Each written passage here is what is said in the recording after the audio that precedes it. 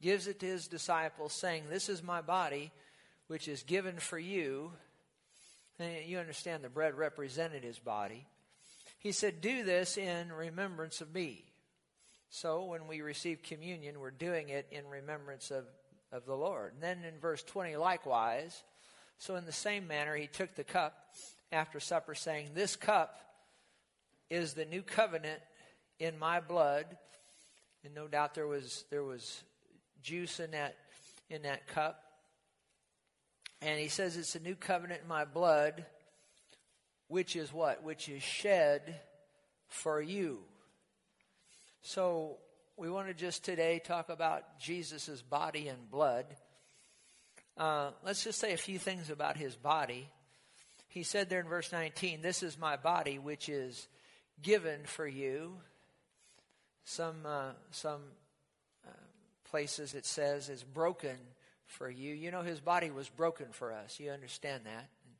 The book of Hebrews said that God, the Father, prepared a body for Jesus to take on. And of course, he took on that body when he was conceived in the womb of the Virgin Mary. 9 months later, he was born, and a body was prepared for Jesus. And he was born in Bethlehem. He took on that body, took on human form, laid down not his possession of deity, but his expression of deity. He laid the expression down, not the possession of it. He never ceased being God.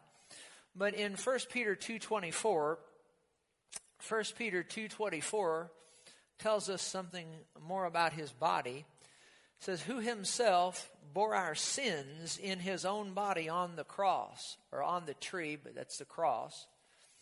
So himself, that's Jesus, bore our sins in his own body on the tree or on the cross. So you need to realize that when he hung on the cross, he was bearing in his body our sins, that we, having died to sins, might live for righteousness. And then it says, "By whose stripes you are healed." So his body hung there on that cross, bearing our sins and also bearing our sickness and carrying our disease. Now in Isaiah, the 53rd chapter, in the 5th and 6th verses, Isaiah 53:5 says this, "He was wounded for our transgressions and bruised for our iniquities." So you understand that when Jesus went to that whipping post and they beat him immercifully and then of course crucified him, that those wounds were for our transgressions. He was bruised for our iniquities. So there's the sin element. He bore our sins in his own body, you see. Our transgressions, our iniquities. And then it says, the Bible says, "The chastisement of our peace was upon him." So that has to do with the soul. He bore all mental malady and depression and oppression for us so that we wouldn't have to. And then it says, "By his stripes we are healed." So Isaiah said it, and then Peter, quoting Isaiah, said it, that by his stripes we are healed. So we need to realize that in his body he bore our sins, and he also bore our sickness and disease. And then it says, verse 6, "All we like sheep have gone astray. We have turned everyone to his own way, and the Lord has laid on him the what? The iniquity or the sin of us all." So you need to realize that when Jesus hung there, suspended between heaven and earth, that God the Father laid on him the iniquity of us all, and Jesus bore the penalty for our sin. Now in Isaiah, you're right there in Isaiah 53, just go up one chapter, Isaiah 52, verse 14, in the Classic Amplified Bible. It reads like this, and this is really very interesting verse here. It gives us some insight to what Jesus looked like on the cross as he hung there. It says, we're talking about his body here, "For as many, the servant of God," that's talking about Jesus, the Lord, "became an object of" what? Of horror. "Many were astonished at him. His face and his whole appearance were marred more than any man's, and his form beyond that of the sons of men. But just as many were astonished at him." That's what he looked like on the cross. Unrecognizable as a man. And I think there's a verse up in chapter 53. We won't turn to it, but it says we hid, as it were, our faces from him. It was such a sight of horror that the people there hid their faces. Have you ever seen something come on television that was so horrible that you'd have to hide your face? Anybody ever do that? Well, if you'd have been there at the cross, it was so horrible as Jesus, as the sins and sickness and disease of all mankind was laid on him. And he became unrecognizable, bearing the punishment for sin for you and me, and carrying our sickness and disease. And his body became so, well, it says it right there, an object of horror that people hid their eyes. It was so horrible.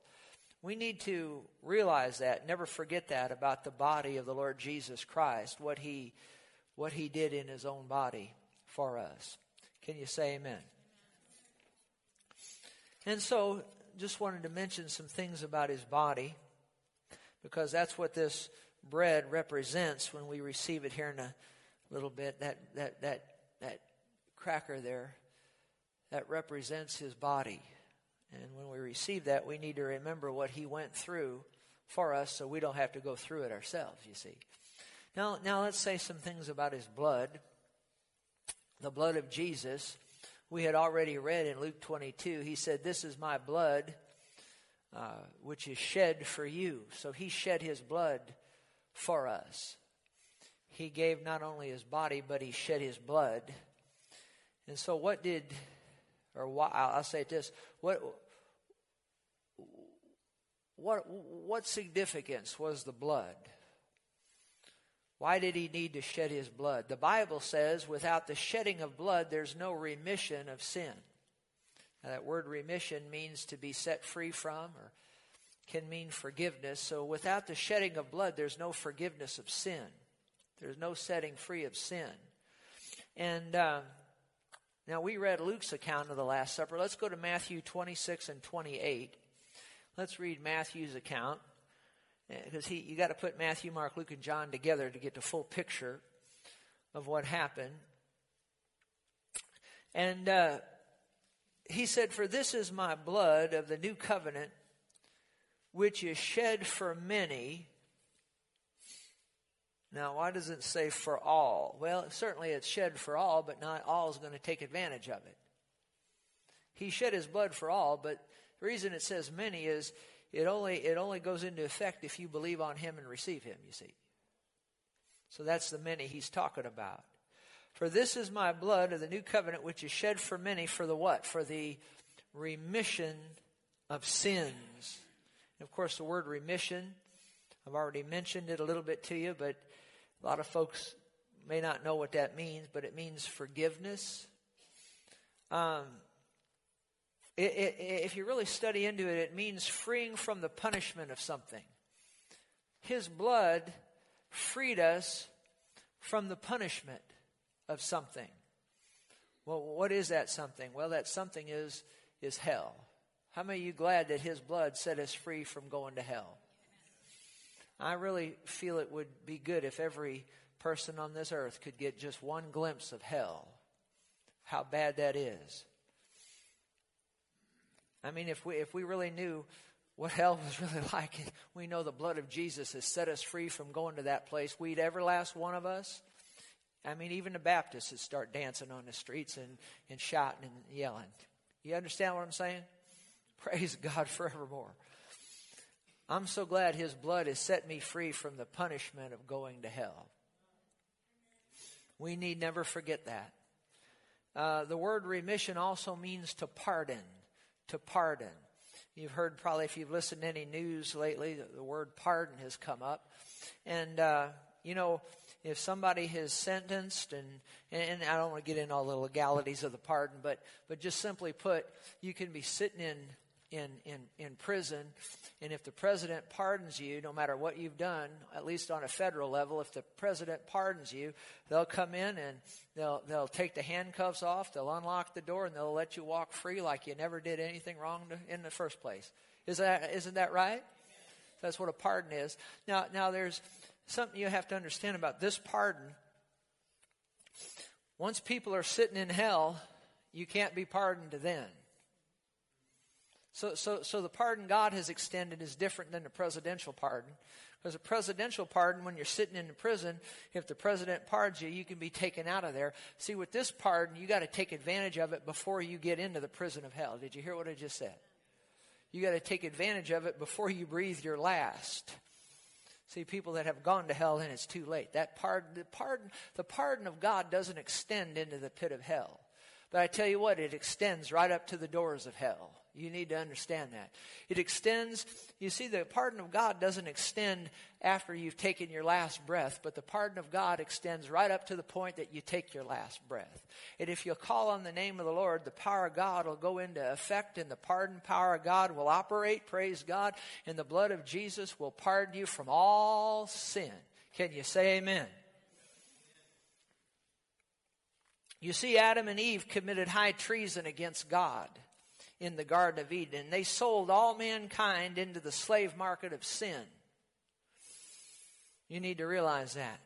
Causing us to be banished eternally from the presence of God and sentencing all mankind to an eternity in a devil's hell. I want to say that again. I want you to get that. Adam and Eve committed high treason against God. And they sold you and me, all mankind, into the slave market of sin. Bound in that slave market with no way of escape.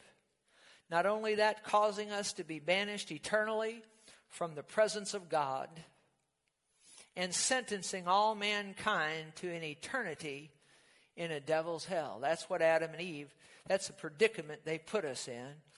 But aren't you glad that Jesus came and shed his holy blood and pardoned us, and his blood unlocks the door to that slave market of sin and allows us to escape and walk out set free. Glory to God forevermore. I get excited about that. I really do. I don't know about you, but I get excited about that. I'm so glad that the blood of Jesus has redeemed me, has set me free from the slave market of sin. And not only that, but that blood allows us access into the presence of God, as we'll see. Notice, if you would, 1 Peter 1, if you turn there. 1 Peter 1:18, knowing that you were not redeemed with corruptible things. Again, that word redeem, this is kind of akin certainly to remission. The word redeem means to purchase by payment of a ransom. To purchase by payment of a ransom. Knowing that you were not redeemed. Well, to purchase by payment of a ransom. Jesus said, I don't have it in the scriptures here today, but he said, I give my life a ransom for many. How many remembers him saying that? And right here, knowing that you are not redeemed. What does that word redeem mean? It means to purchase by the payment of a ransom. You are not. So what happens when somebody's kidnapped? They kidnap somebody. Sometimes they'll try to kidnap the child of a very rich person. And what will they do? They'll put a ransom on that. Is that right? They want that rich person to pay a whole lot of money to set their child free. Well, God paid. Adam and Eve sold us into the slave market of sin, and Jesus, and there's a great ransom put on us. And Jesus came, and as you'll see, let's read on here. We're not redeemed with corruptible things like silver or gold from your aimless conduct received by the tradition of your fathers, but with the precious blood of Christ. You see, the Heavenly Father paid far more than silver or gold for us. He paid with the most precious thing that there is, the blood of the Lord Jesus Christ. Isn't that wonderful? Cost God everything that he has to get you and me out of the slave market of sin. Cost God everything he had to get us out of the kingdom of darkness and over into the kingdom of light, into the kingdom of his dear Son. It cost him the life of his only begotten Son. It cost him the blood of his only Son, only begotten Son. Knowing that you were not redeemed with corruptible things, like silver or gold. See, when that rich person's child is kidnapped, the ransom is silver or gold or a money amount. Is that correct? But you see, for us to buy us back from that kingdom of darkness, it costs more than silver or gold. It costs the blood, the precious blood. Real loud, say precious blood. You were not redeemed with corruptible things like silver or gold, but with the precious blood of Christ. As a lamb, verse 19 says, as a lamb without blemish and without spot. I think we ought to read verse 18 together. Put the 18 back up there, could you? Let's just read it together. We'll just take our time with this. Let's put verse 18 back up. And then let's read this together. Knowing that you were not redeemed with corruptible things like silver or gold from your aimless conduct received by the tradition of your fathers, verse 19, but with the precious blood of Christ as a lamb without blemish and without spot. God thinks a lot of you and a lot of me because he paid everything he had. It cost him more than the pearly gates of heaven, more than the streets of gold. Notice Acts 20, verse 28. Acts 20, verse 28. Take heed to yourselves and to all the flock, among which the Holy Spirit has made you overseers. He was speaking to the elders there, I think at the church of Ephesus, the Holy Ghost through the Apostle Paul. And he said to them, the pastors here, he said, take heed to yourselves and to all the flock. He's talking about the people of the church, among which the Holy Spirit's made you overseers, to shepherd the church of God, which he, Jesus, did what? Purchased with his what? With his own blood. Boy, that blood of Jesus is precious, isn't it? He purchased us with his own blood. There's another verse of Scripture says, you are not your own, but you were bought with a price. What was that price? It was the life of the Lord Jesus Christ. It was his holy blood. There's a verse in the Old Testament that says, without the shedding of blood, there's no atonement for the soul. It cost the blood of Jesus. You need to realize you and I have been purchased. We've been bought.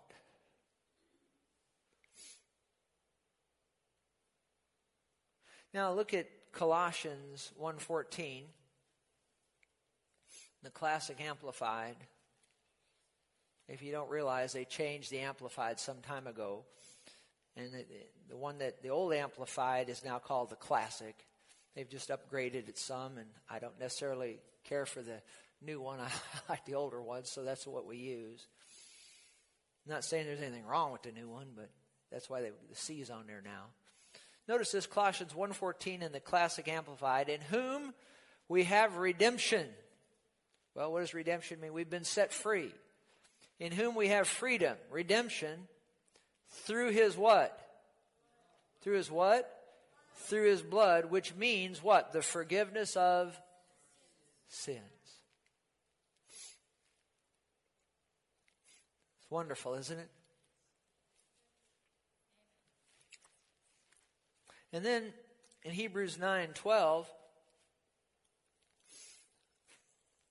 notice this, not with the blood of goats and calves. You realize in the Old Covenant, in the Old Testament, the blood of animals was used.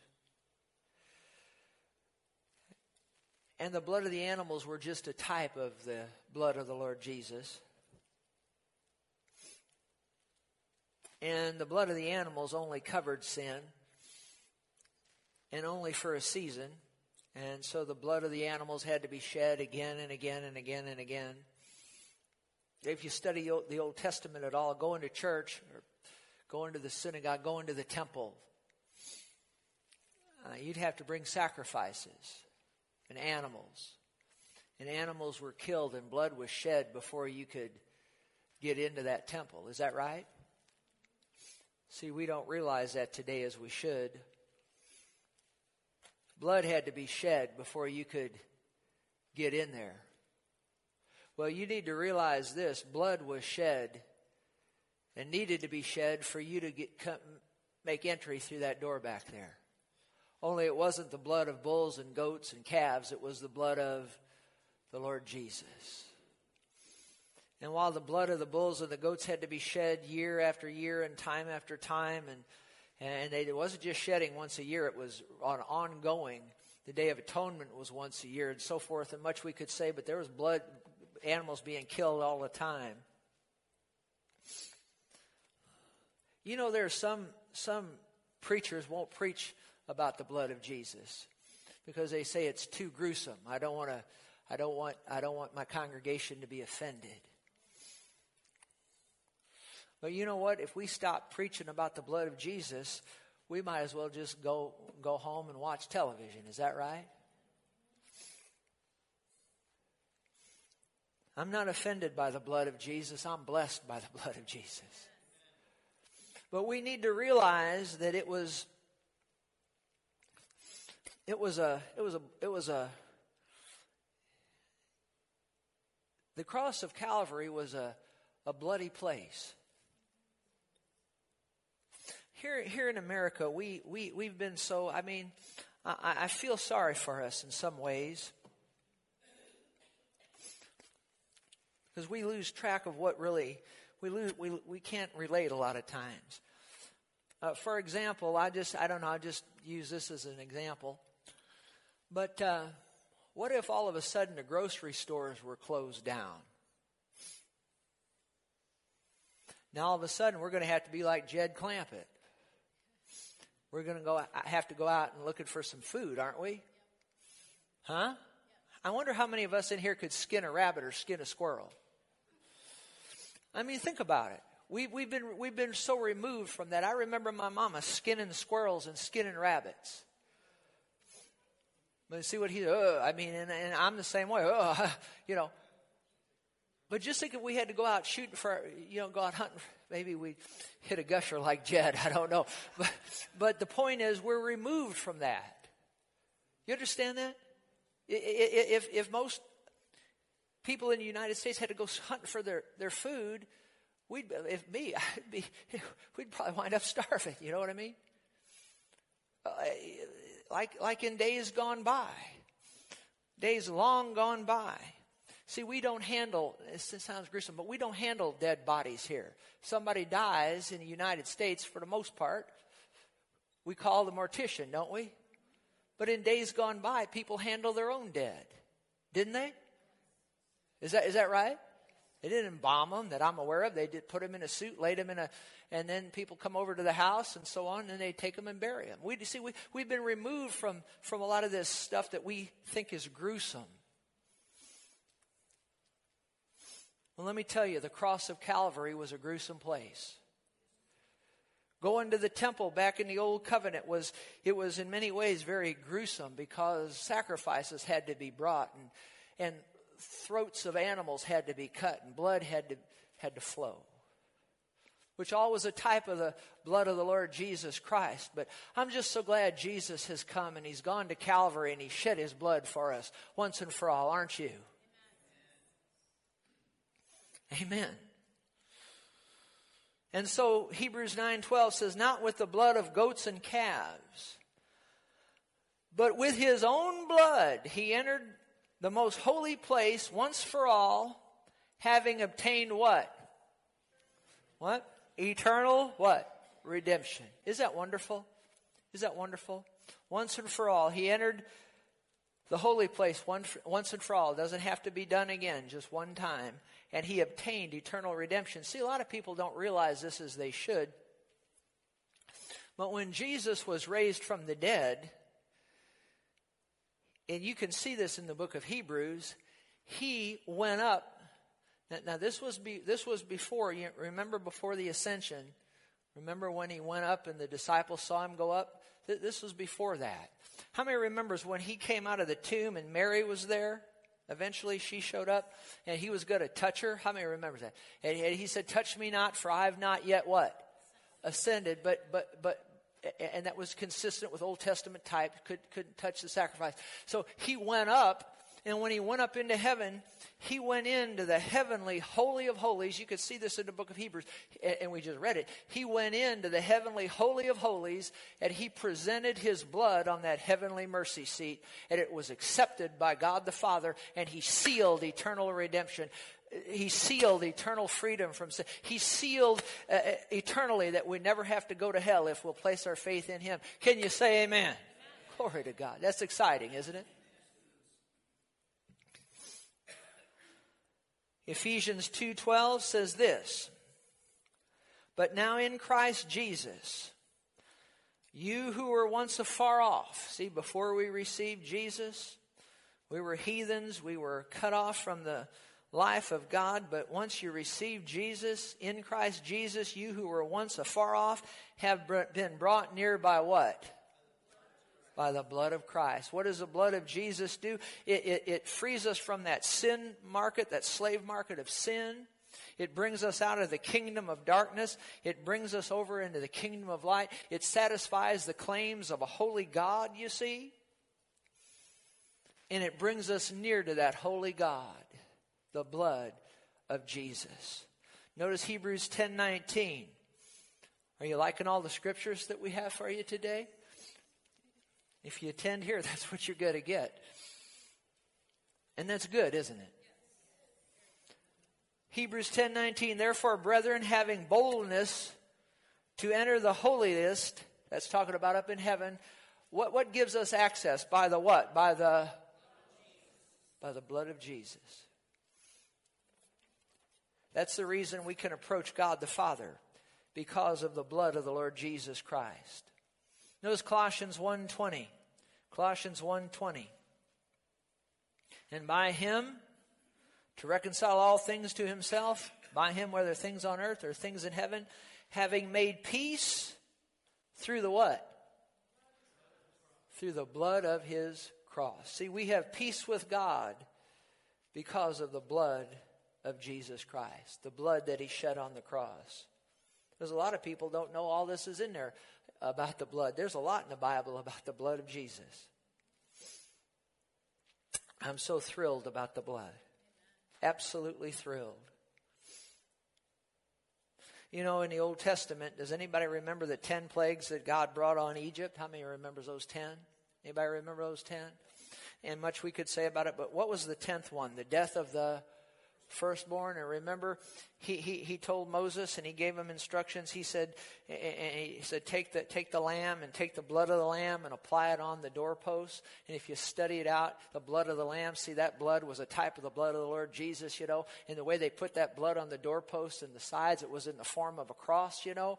And anybody that was inside the house that had the blood on the doorpost, you know, in that form of a cross, when the destroyer came through the land, when that death angel came through the land, it would pass over. Realize, say pass over. It pass over. Glory to God, anybody that was under that blood. I don't know about you, but I want to be under the blood of the Lord Jesus Christ. See, that blood in the old covenant was a type, a foreshadowing of what the blood of the Lord Jesus does for us. It causes the judgment of God to pass over us. I don't know about you, but I don't want to have anything to do with the judgment of God. As good as God is, He is love, He's wonderful, but the Bible says, behold the goodness and the severity of God. And we emphasize the goodness of God around here, but there is a severe side, there is a judgment side to Him. And I don't want any part of that. And the only way to have no part of the judgment side of God is to receive Jesus. And when you receive Him, the blood of Jesus is applied to your heart, if you will, and the judgment of God will pass over us. Glory to God. In Romans 5:9, the Bible says this, much more then, having now been justified by His blood. Well, what does the word justify mean? It means to be made righteous, or to be declared righteous. See, because of the blood of Jesus, when we receive Jesus, God declares us righteous. We have right standing with God because of the blood of the Lord Jesus Christ. See, when people came to the temple in the Old Covenant, which is a type of where we live now, when they came to the temple, God wouldn't look at the person. He'd look at their sacrifice. So as we approach God, sometimes we feel so unworthy and so down and whatnot. But when we approach God, He doesn't look at us. He looks at Jesus. How many of you are glad that He looks at Jesus?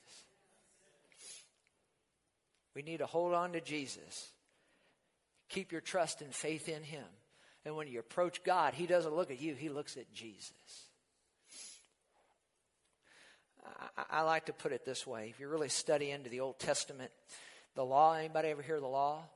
And the Bible says, let's say there's 100 questions on a test, and if you miss one question, now if you were in my math class and I gave you 100 questions and you missed one, you'd get an A. Is that good? Because I used to be a math teacher. But on God's test, let's say He gives 100 questions and you miss one of them, you go to hell, even though you got 99 of them right. We're all in trouble, aren't we? Huh? There's no partial credit. You miss one out of the 100. You got not, but God, I got 99 right. You miss one, you go to hell.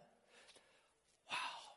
Almost doesn't seem fair, but that's the way it is. So what happened is God sent Jesus. He took the test for us, and He got 100 out of 100. He got 100%. Isn't that wonderful?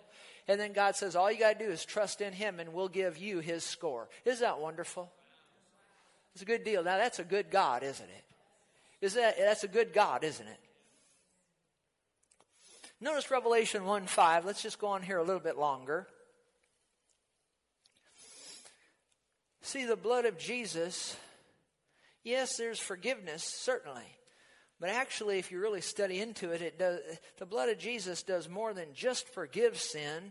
We're going to see it washes it away, removes it. Revelation 1:5. And from Jesus Christ, the faithful witness, the firstborn from the dead, and the ruler over the kings of the earth, to Him who loved us and washed us from our sins in His own blood. Isn't that wonderful? He washed us from our sins in His own blood. Now that's Revelation 1. Go to Revelation 7, verse 13. Notice here, we can learn some more. Then one of the elders, this is after the tribulation starts. You need to realize, now I believe there's going to be a rapture of the church. The Lord Himself shall descend from heaven with a shout, with the voice of the archangel, trumpet of God. Dead in Christ shall rise first, and we here alive and remain, be changed in a moment, twinkling of an eye. We'll be caught up to meet the Lord in the air. So shall we ever be with the Lord. Can you say amen? I'm quoting Scripture. You see, used to take Diane out on dates, and I'd say, you want me to quote some Scripture to you? I can quote some. That's the rapture of the church. How many is looking forward to the rapture of the church? Oh, yeah. But be that as it may, you need to realize that the blood of Jesus will still be effective and in full power after the rapture, because there's going to be multitudes of people get saved after the rapture of the church. And this gives us some insight into that. Then one of the elders answered me, said, who are these arrayed in white robes, and where do they come from? John was in heaven at this point. He looked and he saw a whole bunch of people that had come out of the tribulation. And who are these arrayed in white robes? Where do they come from? And I said to him, sir, you know. So he said to me, these are the ones who came out of great tribulation. And what? And what? And washed their robes and made them white in the what? The blood of the Lamb. So you see, Jesus' blood not only forgives us of sin and remits sin, but it removes sin from us and washes us completely clean, just like the sin was never there to begin with. The Bible says in the book of Psalms, you don't have to turn there, but it says in the 103rd Psalm, it says, as far as the east is from the west, He has removed our transgressions from us. And why does He say east and west? Because, see, north and south meet, but east and west never do. So that's how far God has moved our sin away from us. And in Hebrews 9:14, notice this. Because you see, a lot of times when people sin, they still have a consciousness of sin. But the blood of Jesus cleans us so thoroughly and makes us so white that it should affect our conscience as well. Notice Hebrews 9:14, how much more shall the blood of Christ, who through the eternal Spirit offered himself without spot to God, cleanse your what? Conscience from dead works to serve the living God. See, so he's cleaned us to the point that we shouldn't even have any consciousness of sin. And his blood is so powerful, it continually cleanses the person that walks in fellowship with him. Notice 1 John 1. Go there. Just give me a few more minutes. Are you getting anything out of this? Are you learning anything?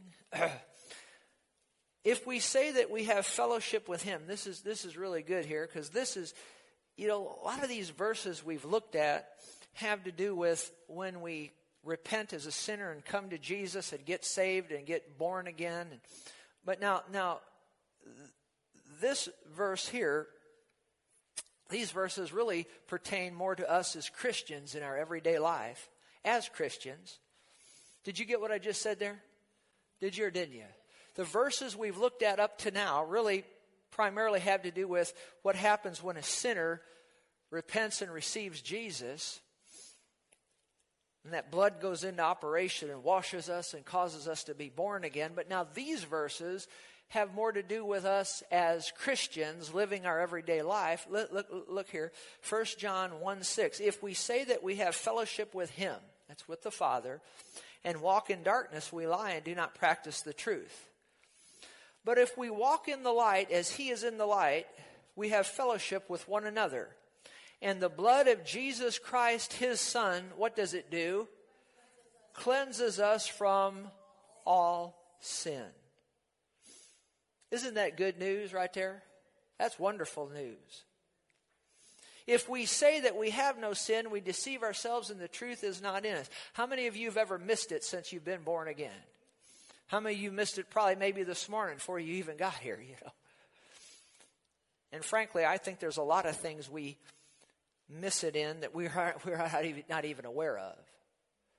The good news is that if we walk in fellowship with the Father and with the Lord Jesus Christ and with the Holy Spirit, even if there's things in our life that are there that shouldn't be and we're not even aware of it, his blood cleanses us from those things. That's good news, isn't it? Now, if there's something there that you're aware of, then notice in verse 9 it says, if we confess our sin. So if there's something in your life that shouldn't be there, you're aware of it, you need to repent of it, confess it, and if you do, he's faithful and just to forgive us our sins and to cleanse us from all unrighteousness. Amen. So if there's something there that shouldn't be, repent and confess that blood will wash it away as though it never even happened in the first place. But what I am saying too is that because sometimes people come up and say, Pastor, I think there could be some things in my life that I don't even know I'm doing wrong, that I'm doing wrong. Well, good news. Walk in fellowship with the Father and with his Son, Jesus Christ, and with the blessed Holy Spirit. And the blood of Jesus just continually cleanses us and keeps us clean. That's good, isn't it? And then in Revelation 12, verse 11, and they overcame him. Who's him? The devil, in this context, by the what? By the blood of the Lamb and the word of their testimony. Thank God for the blood of Jesus. The devil is scared spitless of the blood of the Lord Jesus. Absolutely. You need to realize that. The devil is afraid of Jesus. Absolutely. He's afraid of that blood. I tell you what, one way to put the devil on the run is just start preaching and teaching and singing about the blood. Amen? Glory to God. Singing about the blood. Singing about the blood. I looked up some songs, some old hymns of the church. We ought to look at these once in a while. There is a fountain filled with blood drawn from Emmanuel's veins. You know who Emmanuel is? That's Jesus, God with us. There is a fountain filled with blood drawn from Emmanuel's veins, and sinners plunged beneath that flood lose all their guilty stains. Amen. What can wash away my sin? Nothing but the blood of Jesus. What can make me whole again? Nothing but the blood of Jesus. Oh, precious is the flow that makes me white as snow. No other fountain I know. Nothing but the blood of Jesus. Glory to God. I found another one. Have you been to Jesus for that cleansing power? Are you washed in the blood of the Lamb? Are you fully trusting in His grace this hour? Are you washed in the blood of the Lamb?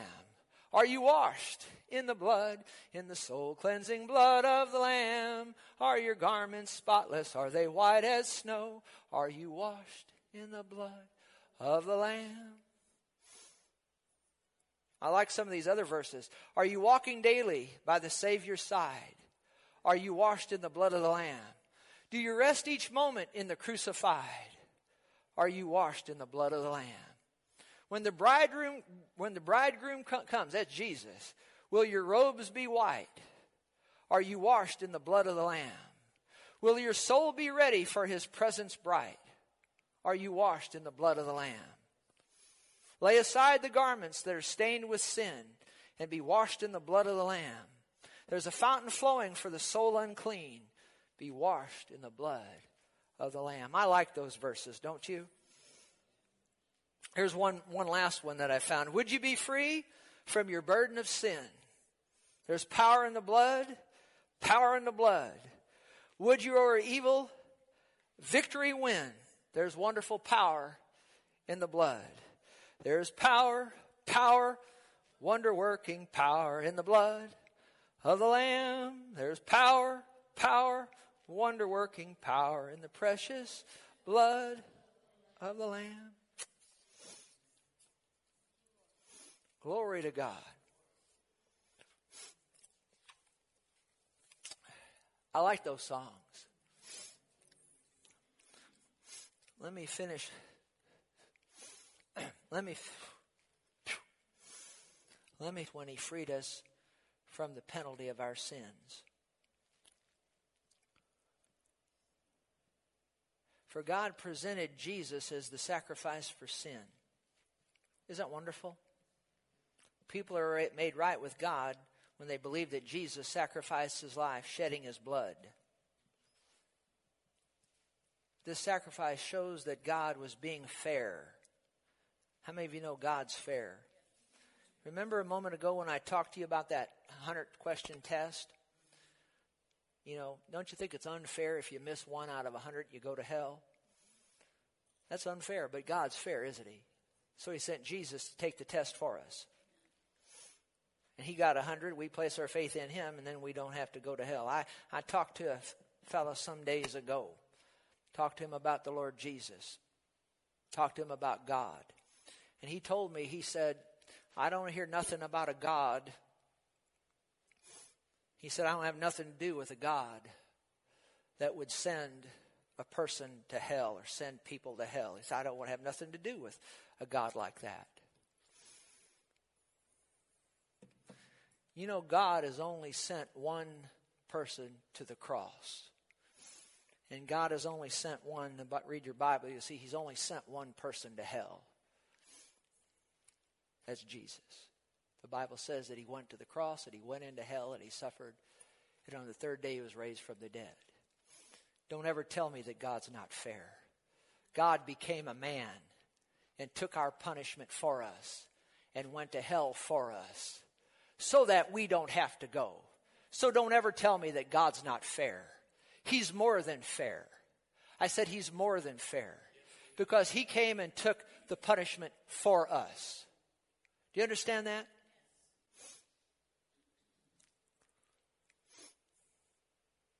I want to run with the God of this Bible because He's more than fair.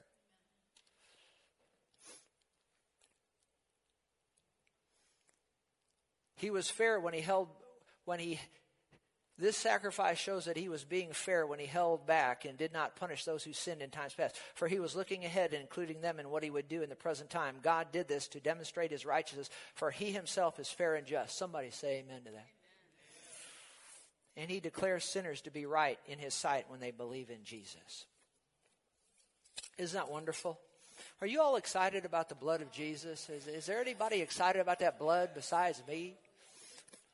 I'm excited about that blood. I'm excited that God's still in the healing business. Just some weeks ago, there was a man right there that was destined for a wheelchair and a walker. And he was going to be in a nursing home. Also, I delivered to you the Lord Jesus on the same night in which he was betrayed, took bread. And when he had given thanks, he broke and said, take, eat, this is my body, which is broken for you. Do this in remembrance of me. In the same manner, he took the cup after supper, saying, this cup is a new covenant in my blood. Do this as often as you drink it in remembrance of me. For as often as you eat this bread and drink this cup, you proclaim the Lord's death till he comes. Therefore, whoever eats this bread and drinks this cup of the Lord in an unworthy manner will be guilty of the body and blood of the Lord. See, in Corinth there, they were not handling this properly. They were coming together and they were eating the bread and they were pushing people aside, and they were being rude to one another so they could get their food, get their bread, and some of them were getting drunk on the wine, and it was just a mess. And Paul said that when you're doing this stuff, you're not discerning the Lord's body properly. You need to approach this as very holy. And so that's why he said in verse 27, whoever eats this bread and drinks this cup of the Lord in an unworthy manner be guilty of body and blood of the Lord. Let a man examine himself. Let him eat of the bread, drink of the cup. That's good. Let's examine ourselves. Eat of the bread, drink of the cup. He who eats and drinks in an unworthy manner eats and drinks judgment to himself, not discerning the Lord's body. For this reason, many are weak and sick among you, and many sleep. Many die young. See, we need to. Now that's why I'm so adamant about this today and acting the way I am. This is holy business here. This is holy business. This is holy business. This body and blood. This holy business. Holy business. And they weren't treating it as holy business in Corinth, and some of them were getting sick and dying young because of it. Now I don't want that to be us. I want us to give full reverence to this body and this blood. Amen. That's why I'm acting this way. For if we judge ourselves, we'd not be judged. If we judge ourselves, see, don't tell me God's not a good God. He is a good God. He lets us judge ourselves so that he won't have to judge us. Amen. So right where you're